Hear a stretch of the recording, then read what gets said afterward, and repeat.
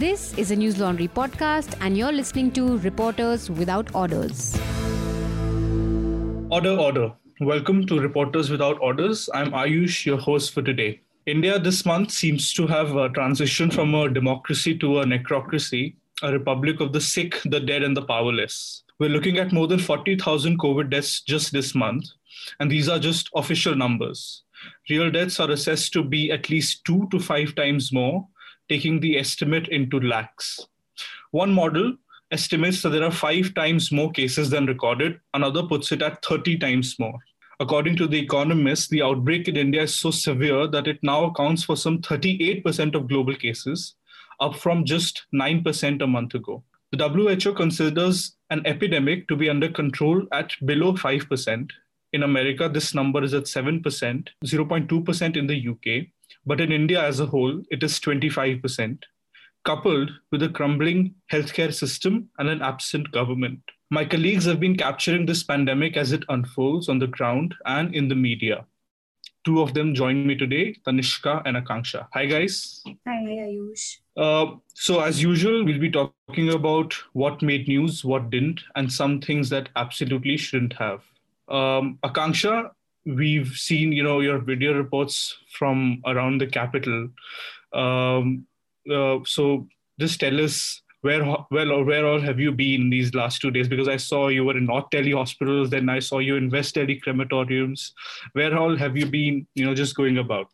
So I think the journey began from East Delhi, from Gautam Gambhir's constituency, from where there were a lot of these SOS messages regarding shortage of FabiFlu, which is among one of the prescribed medicines for mild to moderate symptoms of COVID. And I first went to East Delhi, a couple of localities and hospitals in the neighborhood of BJP MP Gautam Gambhir. And then the next, did a story on that. And then there were news reports of oxygen shortages at various hospitals across Delhi. And there was one such hospital in Rohini where, the nodal officer told me that we have just 15 to 20 minutes of backup and please help us save lives. And that was not the only hospital in Rohini struggling with oxygen shortage. There were a couple of other hospitals in that area where the hospital management had told their attendants to figure out oxygen on their own. And they were trying to, get those oxygen cylinders from different industrial areas in Delhi. And then, of course, 2 days ago, I visited crematoriums in West Delhi, the Punjabi Bagh and Subhash Nagar crematorium, where again the site is very disturbing because every few seconds you could see ambulances stopping there. There are COVID deaths and there are also non-COVID deaths due to lack of beds and medical attention on time. And the crematoriums are just out of, they have reached their maximum capacity. So there is a long queue and waiting time is between 7 to 8 hours. And it's very disturbing to see these queue of bodies lined up from the entrance gate up to the door of the particular crematorium. And it's equally heart-wrenching when you talk to these people who have firstly, suffered a loss in terms of losing someone to a deadly pandemic. And now when they want to perform the last rites, that too is a struggle for them as they are, made to go from one crematorium to another due to shortage of space. So, Akanksha, when I saw your report, I had one question, is that when we see these images of crematoriums and the queues of dead bodies, when you see it on your TV or your laptop, it appears as if, this whole the queue and the waiting occurs because there are so many people dying, and therefore, of course, there you have to wait to get people cremated sometimes for 7 hours, for example, in your story. But I think your story brought out one thing, is that there's also a system in place of how these bodies are being cremated, which is also leading to some sort of waiting for people who are heading to these crematoriums. So can you explain us, beyond beyond the number of deaths, what are the other reasons for this queues to form? So basically, like every crematorium has two kind of furnaces. One is the CNG based furnace, and the other is where wooden fire is used to burn bodies and perform their last rites. And every crematorium has a certain fixed number of platforms on which a particular body is kept, and it takes at least 2 hours for the body to be burned completely. So like at Subhash Nagar crematorium, the in charge Dr. Badri, he told us that, I mean, CNG crematorium, the two platforms were installed only to cater to these large number of bodies that were coming in after the onset of pandemic. But even that is not sufficient, and he told me that it takes at least 2 to 3 hours, and then we have to switch off the burner for it to be allowed to, it needs to come down to a normal temperature before it can be used to burn another body. Which is why you see this long queue of bodies outside crematoriums. And I mean, to be fair to the management of the crematorium, probably they are also trying their best, because the workers there, they don't even have a proper PPE kit, and the working hours are just crazy. So for like 10 to 14 hours, you cannot also expect them to wear a PPE kit. Most of them are working by with just a mask, and maybe gloves are there, they don't even have that.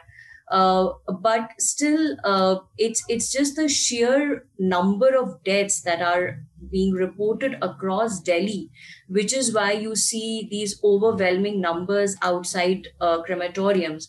And why people are getting hassled is that they are not in a position to wait that long, because most of these family members, at least few of them whom I spoke with, even as they are there to cremate one person, there are two others who've tested COVID positive at home. So they also just want to perform the last rites and then go back and be at the side of those like other family members who are still sort of recuperating. And they are just getting frustrated, because like there is one person, Ranjit Singh, whom I met outside Punjabi Bagh crematorium, and since morning he first went to Subhash Nagar crematorium. Since there was a long queue, he came here at Punjabi Bagh crematorium, and here again he was made to wait for 4 to 5 hours. So I mean, mourning for someone is not a very easy emotion to process. And if you tend to prolong it, even if it means standing in a queue, I think it's very painful for that person to endure it, because you want to get over with it, and you want to figure out other things. For example, figuring out whether someone else is also suffering from COVID, or you want to figure out about, like, there was one person who apparently alleged that her mother had received both the shots of vaccine, and still she tested positive for COVID. And now it was her brother and father who were also suffering from COVID. So yes, there might be a system in place, because as news reports suggest that near Sarai Kale Khan, they are trying to figure out an alternate spot, or they are trying to give more space so that everyone can be accommodated. But still, it's a very disturbing visual in terms of the like for those family members, they are not just figures. It's someone's father, it's someone's brother, and so it's like, you just tend to think if these deaths could have been prevented, because like in Punjabi Bagh crematorium, of course, the security guards did not let me go inside. But a day before that, there was this news story about 20 deaths being reported at Jaipur Golden Hospital. And the only crematorium which was in the vicinity of that hospital was this Punjabi Bagh crematorium. And so a day before my shoot, I had gone there. And it's not just a pyre, it's like some kind of holika which is on fire there. It's slightly disturbing, because as I said that, probably if the government had an entire 1 year to prepare for this, they did not really have a contingency plan. And anger is also palpable, Ayush. I mean, if you hear the quotes, even like, they're blaming the politicians for going ahead with rallies. They are blaming the political leadership for allowing a kumbh to take place. And they're saying that, you really don't care for us. Netaon ne is desh ka beda gar kar diya. I think that is what Ranjit Singh says in the video. Yeah, and that the anger of the families is I think what the video also brings out well. But when you were there and when you were reporting at these crematoriums, did you see any sort of an organization or any political party, their youth wing, trying to help family, trying to provide some sort of relief? Was that happening, or was it completely absent? No, I don't think I came across any sort of local political leadership trying to help these families in any way. Also, I think any sort of youth wing will not really step into this mess, because the entire system has collapsed. So like at Subhash Nagar crematorium, I met this gentleman called Navneet Sharma, who had lost his 70-year-old aunt. And he was telling me that, he was calling the local SHO to help him arrange the ambulance. And when that didn't work out, then he asked the SHO that, as per protocols, then can I just arrange a private vehicle on my own? So he actually brought the body of his aunt in a private vehicle. So you see, even the local administration is not able to help these people when they are actually calling on helpline numbers. So I think even the local political, netas will not step into this, because even they are also a part of the system. And when the system itself is choked, they cannot really help it work in any way. I mean, like, for example, there were so many people whom I met. Like, I met this person outside Jain Hospital, because he was standing in a queue outside Gautam Gambhir's office as well.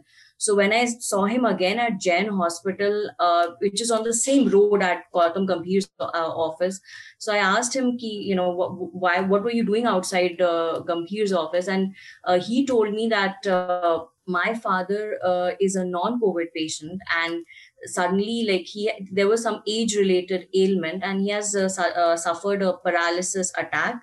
And now the hospital is saying that we don't have a ventilator, so you please figure out, an oxygen or an ICU bed elsewhere. We won't be able to treat your father beyond like 1 day or 2 days. And which is why I had gone to Gautam Gambhir's office, but he did not get any response from there. So I told him, okay, like, are you comfortable in sharing your contact details? His name is Gaurav Jain. I think I can put it out on Twitter, and let's see if someone responds to that SOS message. And then he agreed to share his details. I put out an SOS message, and there was no response. And, I think probably just 3 or 4 days later, he just sent me a message, ma'am, kal papa ki death ho gayi. So the situation is so desperate, and it's just so out of control. And the mismanagement of both the state government and the central government is so much out there that no one can actually help a common man. He's just trying to figure it out on his own. कि मतलब now that पहले तो मुझे अपने को बचाना है, and then if someone has been And if a casualty happens, then he has to figure out the ambulance, he has to figure out the last rites part, everything he's trying to juggle through the, what should I say, uh, through this system, this disgusting system which always fails us. He has to figure it out on his own, which is what everyone is doing right now. Yeah, I mean that's actually heart wrenching, and I think all of us have faced situations in the recent weeks where we've tried to amplify messages or put out SOS messages, and people nothing comes out of it, and sometimes you have situations where people just pass away. But Akansha, since you said this disgusting system, since you called it that, I wanted to ask you: there's a lockdown that is in place in Delhi till I think the first week of May, and since you've been traveling in the west, east, north of the city, how much of that lockdown do you see as being effective? Are people actually, staying home? Is everything closed? Is there COVID protocol in place? So this was another thing which I sort of noticed, that despite a lockdown being in place, there you can just see a lot of vehicles on the road, and you can also see like some shops also being open, especially like when you move from New Ashok Nagar towards Delhi. And also I think that kind of vigilance which one could see when the lockdown was enforced last year, I somehow feel that that vigilance, that strictness is perhaps missing on part of the police. So, I mean, if there is a medical emergency, definitely, you people will rush with their family member, and so ambulances on the road is justifiable. But a lot of these vehicles, I'm not sure for what purpose are they there on the road. Is it because they're on their way to see someone in a hospital? Like, of course, you could also spot people carrying oxygen cylinder on a motorcycle and all. But in general, it doesn't seem that the city has come to a standstill. There is a lot of activity, in different parts of the city. And therefore, I also feel that the lockdown is not that effective this time, which is also disturbing because, it's this wave is expected to peak around 15th of May. So, I mean, the local authorities should be vigilant enough, but I think मतलब वो ढीले मुझे थोड़ा सा समझ में आए. Right, right. Okay, so before we move on to your story on Gautam Gambhir, we'll just speak to Tanishka. Tanishka, first of all, I have the same question for you. I mean, Akanksha, even I think I live in Greater Noida, which falls in UP, and I don't think there's any lockdown here. Even officially, there isn't one. But, people are still, I saw people in a market yesterday without masks. I mean, that's just almost, primitive behavior. But what is it like in Mumbai? Is it as careless and reckless as Delhi, or are things actually falling into place? I think things are getting slightly better. I have barely stepped out over the past 3 weeks since I've been unwell, but from what I have seen, the little that I've gone out of, from what I've heard, I think it is a strict lockdown. But I think again, the people who are suffering, I mean, are the ones who are out of jobs and who are not used. I mean, it's once again, they are the ones who are, the victims of this. I mean, in Bombay, they've been very particular not to call it a lockdown. Every few days they are extending the lockdown-like restrictions. But I don't know how any city is going to recover from something like this. Right.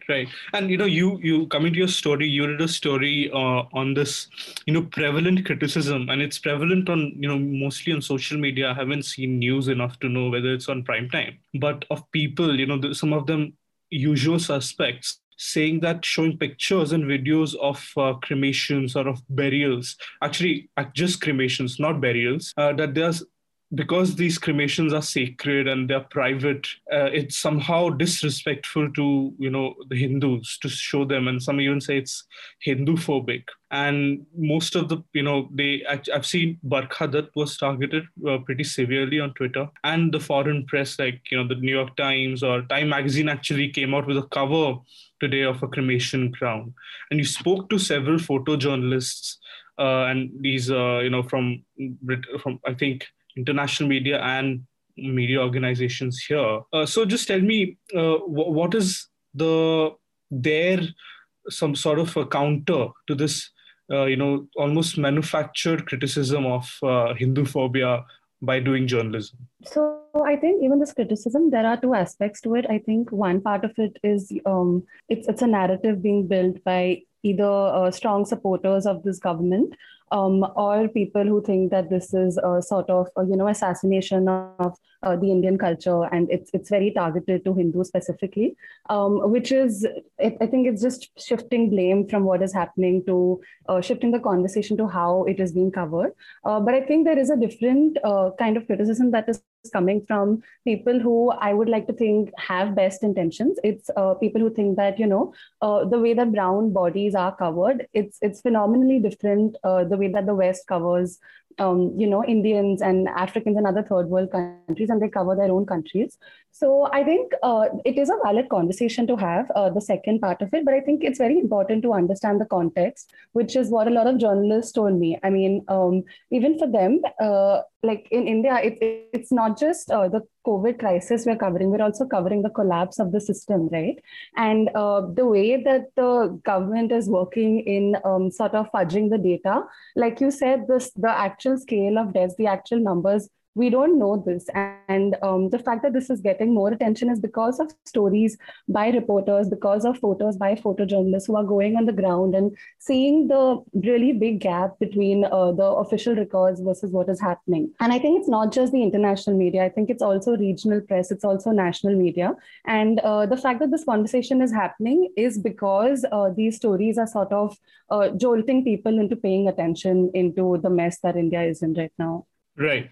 And, what you described, these, there are two major criticisms, and, some of them are pretty valid, as you said, about how the West covers, some sort of, there's a Eurocentric view of covering such tragedies, which appears to be different from how you cover India or Africa. But then you also have the other side, as you said, the supporters of the government, almost trying to use the same vocabulary and making the same point, which creates some sort of confusion.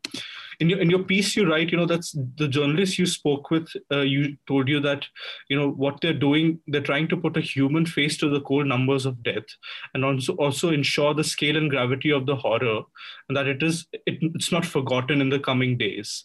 So just tell us about that. I'm not a photojournalist, but I instinctively felt that, this is what it is. This is telling the story of people who, will be lost in numbers. And I'm sure in a week or two, we'll be talking about elections, and in a month or two, probably these things will just go away. So along those lines of telling these stories, what did these photojournalists tell you of why it's important to cover this the way it's being covered? So one of the photojournalists I spoke to was actually surprised when I asked him why he thinks it's important to cover stories from such locations, because he said this is his job, right? He's supposed to, record history as it happens. And if journalists don't do this, how is it going to really go about? I mean, I think it would be very different if this wasn't happening and we weren't sort of bringing the truth to people, because like I said, there is, as several reports by local, national and international press have sort of brought about over the past few weeks. And like even Akanksha was telling us, there is a major gap between the recorded deaths. And also, like a journalist was telling me, that people want to talk to them, I think it would be very different if this was being sensationalized and, it was this case of, someone shoving mics down someone's face who didn't want to talk. But I think it's different here because people are desperate, people are angry, people want to convey what has happened. I mean, it's not just figure, each person has a different story, but so I think a lot of the valid criticism also needs to kind of understand the context. I get that people are trying to I think it is important to discuss the way media covers certain things, but it's very easy to sort of put a tweet after seeing something and not understanding the context of India specifically, And I think most of these journalists, this is not the only thing they're covering. This is not the only way they are conveying the tragedy, right? It's not just reports from these places. It's from everywhere. So it's not really a fetishization of Hindu culture like people are claiming. Yeah, I mean, you in your piece you put out several old reports from the foreign media, which also showed these mass burials when there was COVID, huge numbers of people dying in Italy or in the US or elsewhere. So it's obviously not the first time this is happening. Okay. So I think that also puts some sort, it debunks a certain way the criticisms occurs. But I was also, particularly relate to one thing that towards the end someone told you that there's an unofficial ban.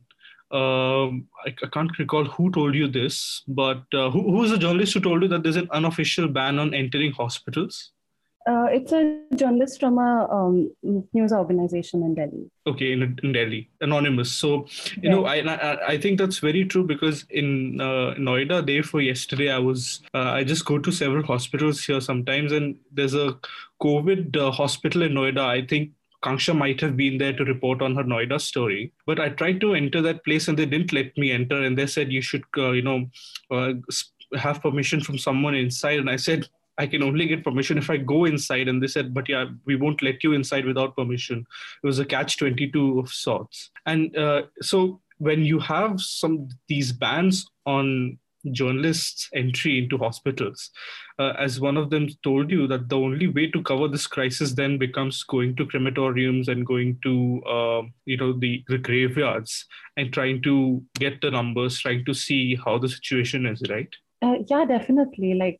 I think also this is where the story is. So it wouldn't really make sense to look elsewhere. And especially when the traditional ways to approach a story are being blocked by, authorities and the government, you have to find a way around it. And I think a lot of journalists are not just resorting, but choosing to report stories this way, because that is also very convincing in, for a normal citizen to sort of read or watch a picture like that. It really does shake you up. And it also makes you question why this is happening, right? Because it's not just the virus that is infecting people. It is also the way that it is being handled. I mean, a journalist was telling me about how he covered the same sort of stories, the same pictures he had last year also, but there was no sort of hangama on social media about why it is happening. Right now, I think it's also sort of trying to shift the conversation into something else. I mean, since 2 days, a lot of people on social media are just talking about this when, the death toll has still been increasing and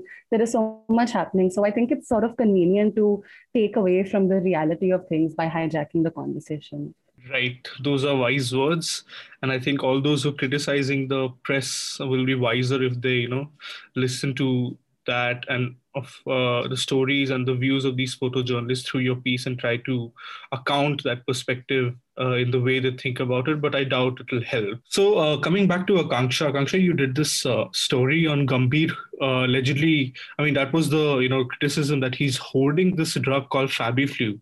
So first of all, can you tell us what is FabiFlu? Why is it so desired in these times? And if an MP is distributing that from his office, I mean, on the face of it, it seems that's like a good thing. What can be wrong with that? He's, after all, making it available to people who need it. So can you just tell us what is this drug and what's wrong with our dear commentator in IPL holding it in his office? So FabiFlu or Favipiravir, which is like the medical name for it, is among the list of like medicines which are prescribed for people who are recently like diagnosed with COVID, and it is helpful in treatment of mild to moderate COVID symptoms as well. And I think it was among one of the first repurposed drug which was approved by the ICMR last year. And apart from Glenmark, now I think there are just 2-3 more companies which have started manufacturing it. So it is in great demand because I read it in a report by Economic Times that it is also efficient, at least to up to 88%. And therefore it is prescribed and therefore it is in demand. But what has happened is that after, the second wave of pandemic, and like with more people asking for it, the medicine was there was a shortage of medicine across Delhi. And there were these all kind of SOS messages on social media with people asking if they can find it at so and so pharmacy. And since in midst of all this outcry, Gautam Gambhir suddenly tweeted that whoever needs it, I'm willing to help them out, and you can pick it up from my office. He was criticized, and then he again responded that it's just a few strips of medicine, and like, why do you have a problem with that? So when I went to his office, which is in Jagrati Enclave in East Delhi, the timings are from 10 a.m. to 7 p.m. And firstly, it's a very small crowd which was there outside his office, probably just 15 to 20 people. And this is where the problem lies, that firstly, like a medicine which is so critical in treating the initial symptoms of COVID should be available at pharmacies and hospitals where probably far larger number of people would be coming to get it rather than outside an MP's office. And what the system that he has, his staff has put in place is that you have to submit a copy of the prescription along with a copy of your Aadhaar card. And then they take an hour to enter those details into some sort of database which they are preparing. And then they give out these, one strip of FabiFlu, which has around 10 to 12 tablets. So this entire system is problematic in many ways. Firstly, on what basis are you actually asking people to submit a copy of Aadhaar card? Because there are some details in that, and you don't have the authority to have this database of contact number and Aadhaar and everything else. Even in the prescription is fairly detailed in terms of who the patient is, age, and all. So it's in a way breach of privacy. Secondly, whoever is coming there will get one strip of FabiFlu. I met this one person, at least two people, they told me that, one strip is not sufficient for us. As per prescription by the doctor, we need more of those strips. But still, they will give just one strip per person. So I met this, man, Amanpreet Singh, whose 27-year-old daughter and his son-in-law both had tested positive for COVID recently.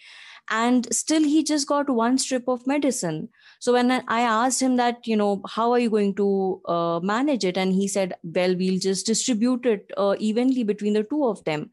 But for any medicine to have its effect, it needs to be taken and consumed in the prescribed dosage, as mentioned in the prescription by the doctor.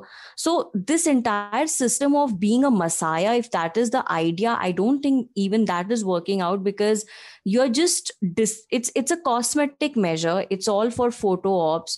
You have procured some amount of medicine, and now you have these your staffers taking a call ki, I will give only one strip to this person. And one lady, she said that I'm from Shahadra and therefore they are not giving me the medicine, although Shahadra also comes under the East Delhi constituency. So I'm not sure why she was angry. My sense is that probably she got one strip of medicine a day before when I had gone there, and as per the prescription, she needed more medicine, and therefore she was being turned away the next day. And this is not how medicine should be distributed. If I need 20 tablets of FabiFlu, I should be able to get it from any pharmacy. I should be able to get it from any medical shop inside or outside hospital premises. On the same road in Jagrati Enclave as is Gautam Gambhir's office, there are two hospitals hospitals, Jain Hospital and Mukund Hospital. And at both the places, for at least 5 days, they didn't have any stock of FabiFlu. And like Jain Hospital had to tell their patients to get it from outside. In the different colonies in East Delhi, be it Khichadipur, be it Krishna Nagar, pharmacy after pharmacy, medical shop after medical shop were telling me that, distributors are saying we don't have stock of FabiFlu. How is this MP and his, staffer has been able to get hold of this stock, and they had distributed at least 800 of those strips in the 2-3 days till when I had gone there. It's also illegal because there is this one activist, Leher Sethi, who has filed an online complaint.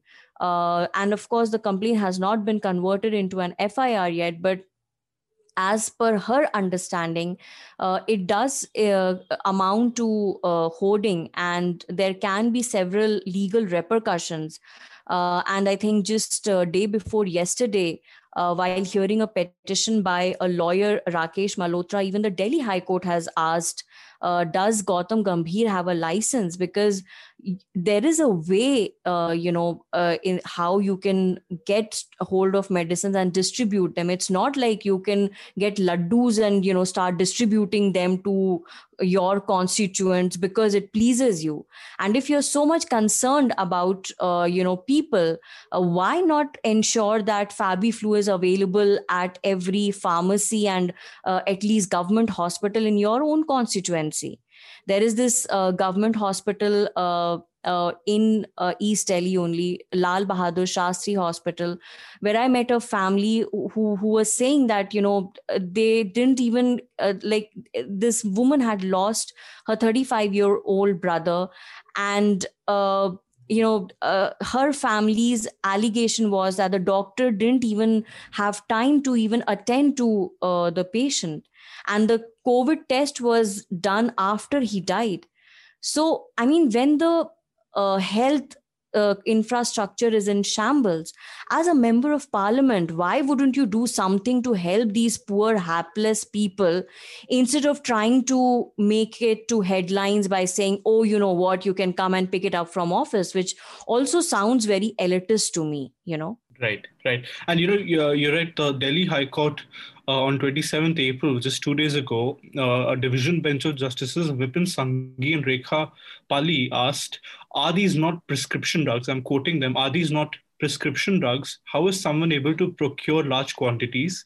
Is he, meaning Gautam Gambhir, holding a license to deal in these drugs? Does this not require a license? And, I think the best argument that you just spoke about is that he should, as an MP, rather focus on making these drugs available in shops or pharmacies or in hospitals. Because one way I look at it is that if he does that, that will also somehow dilute the number of people and how they're gathering at a certain place. Because if he just makes it available at his office, these people will be coming to his office, and there's just a larger risk of people transmitting COVID if they have it.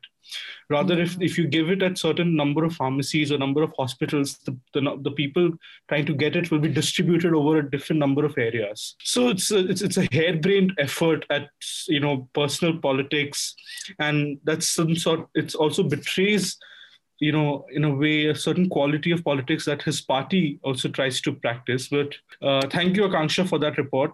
Thank you, both of you, for the work you've done, not just this week, but since this second wave struck. And dear listeners, bringing you reports like these requires not just time, but hard work and resources.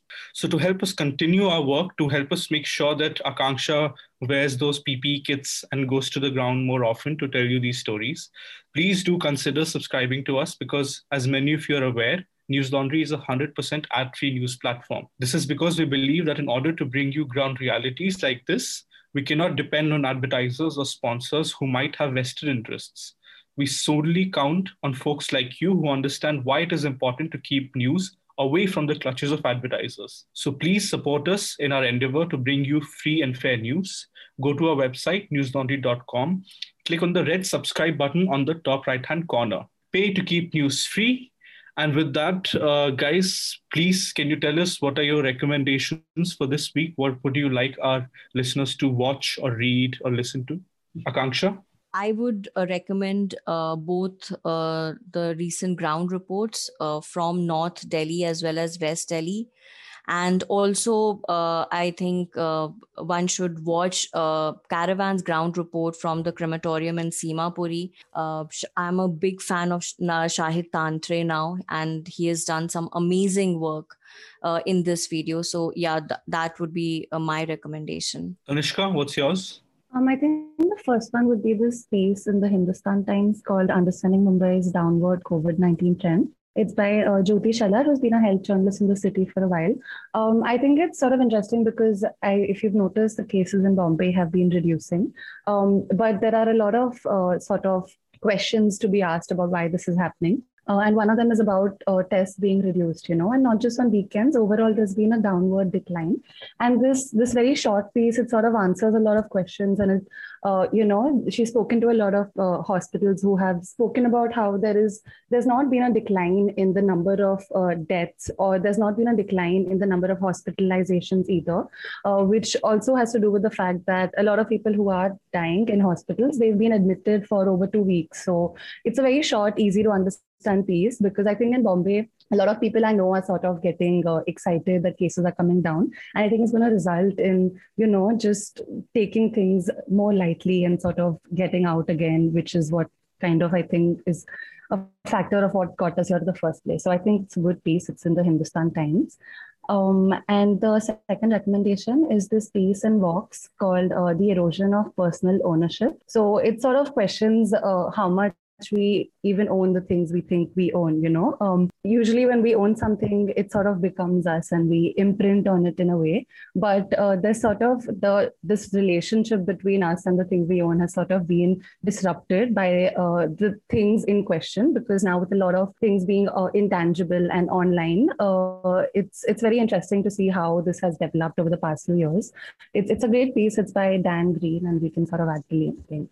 Okay, thank you guys for your recommendations. My recommendation is this article in The Telegraph called Breaking the Thermometer by Ruchir Joshi on why we should seek accountability from the governing party, the Prime Minister and the Home Minister. It's written very well, and it's an angry piece, but it's not angry in a very vulgar or an open way, but angry in the way it analyzes why we need to ask certain questions during this pandemic, but also once it ends of those who govern us. And second would be if you can go to Twitter and head over to this handle called India and Australia, which is the handle of the High Commission, and read the letter written by the Indian High Commission to the editor of this news Australian paper called The Australian. And they had done a piece on how India bungled up its pandemic response, and the Indian High Commission wrote to them. And it's that letter is a perfect example of how you should not be speaking to the media, or you should be putting out your government's position on a deadly pandemic on the world stage. It's a classic in how to completely obfuscate and distort an issue by claiming that your pandemic response, as thousands of your citizens die, has been of universal acclaim. Those are the words used by the High Commission, universal acclaim. So I think that will be instructive. And those are my recommendations. And remember, if you listen to this podcast on iTunes or Stitcher, we also have a website, newslaundry.com. You can head over to the website and check out the other cool stuff that we do, like ground reports, video reports. We are doing a lot of interviews these days, so you can also watch that on newslaundry.com. You can also write to us at contact@newslaundry.com with RWO in the subject line and leave your comments on Twitter. अगर आपको ये podcast पसंद आया है तो आप इसे अपने फैमिली और फ्रेंड्स के साथ भी शेयर कर सकते हैं, और न्यूज़ लॉन्ड्री को सब्सक्राइब करिए, क्योंकि हम किसी भी तरीके के एड्स पर निर्भर नहीं करते हैं, हम आप पर निर्भर करते हैं। और ये पॉडकास्ट आप हमारी वेबसाइट पर भी सुन सकते हैं, जहां पर एक नया पॉडकास्ट प्लेयर है जिसमें तमाम तरह के फीचर्स हैं। तो आप www.newslaundry.com पर जाकर भी इस पॉडकास्ट प्लेयर को देख सकते हैं, और हमारे काम को सपोर्ट करने के लिए आप सब्सक्रिप्शन में जाकर हमारी हेल्प कर सकते हैं। Thank you so much, listeners, for tuning in. And with that, this podcast is adjourned. All the News Laundry podcasts are available on Stitcher, iTunes, and any other podcast platform. Please subscribe to News Laundry. Help us keep news independent. To catch all our podcasts on news, pop culture, current affairs, and sport, visit newslaundry.com. Follow us on Facebook, Twitter, and Instagram, and subscribe to our YouTube channel.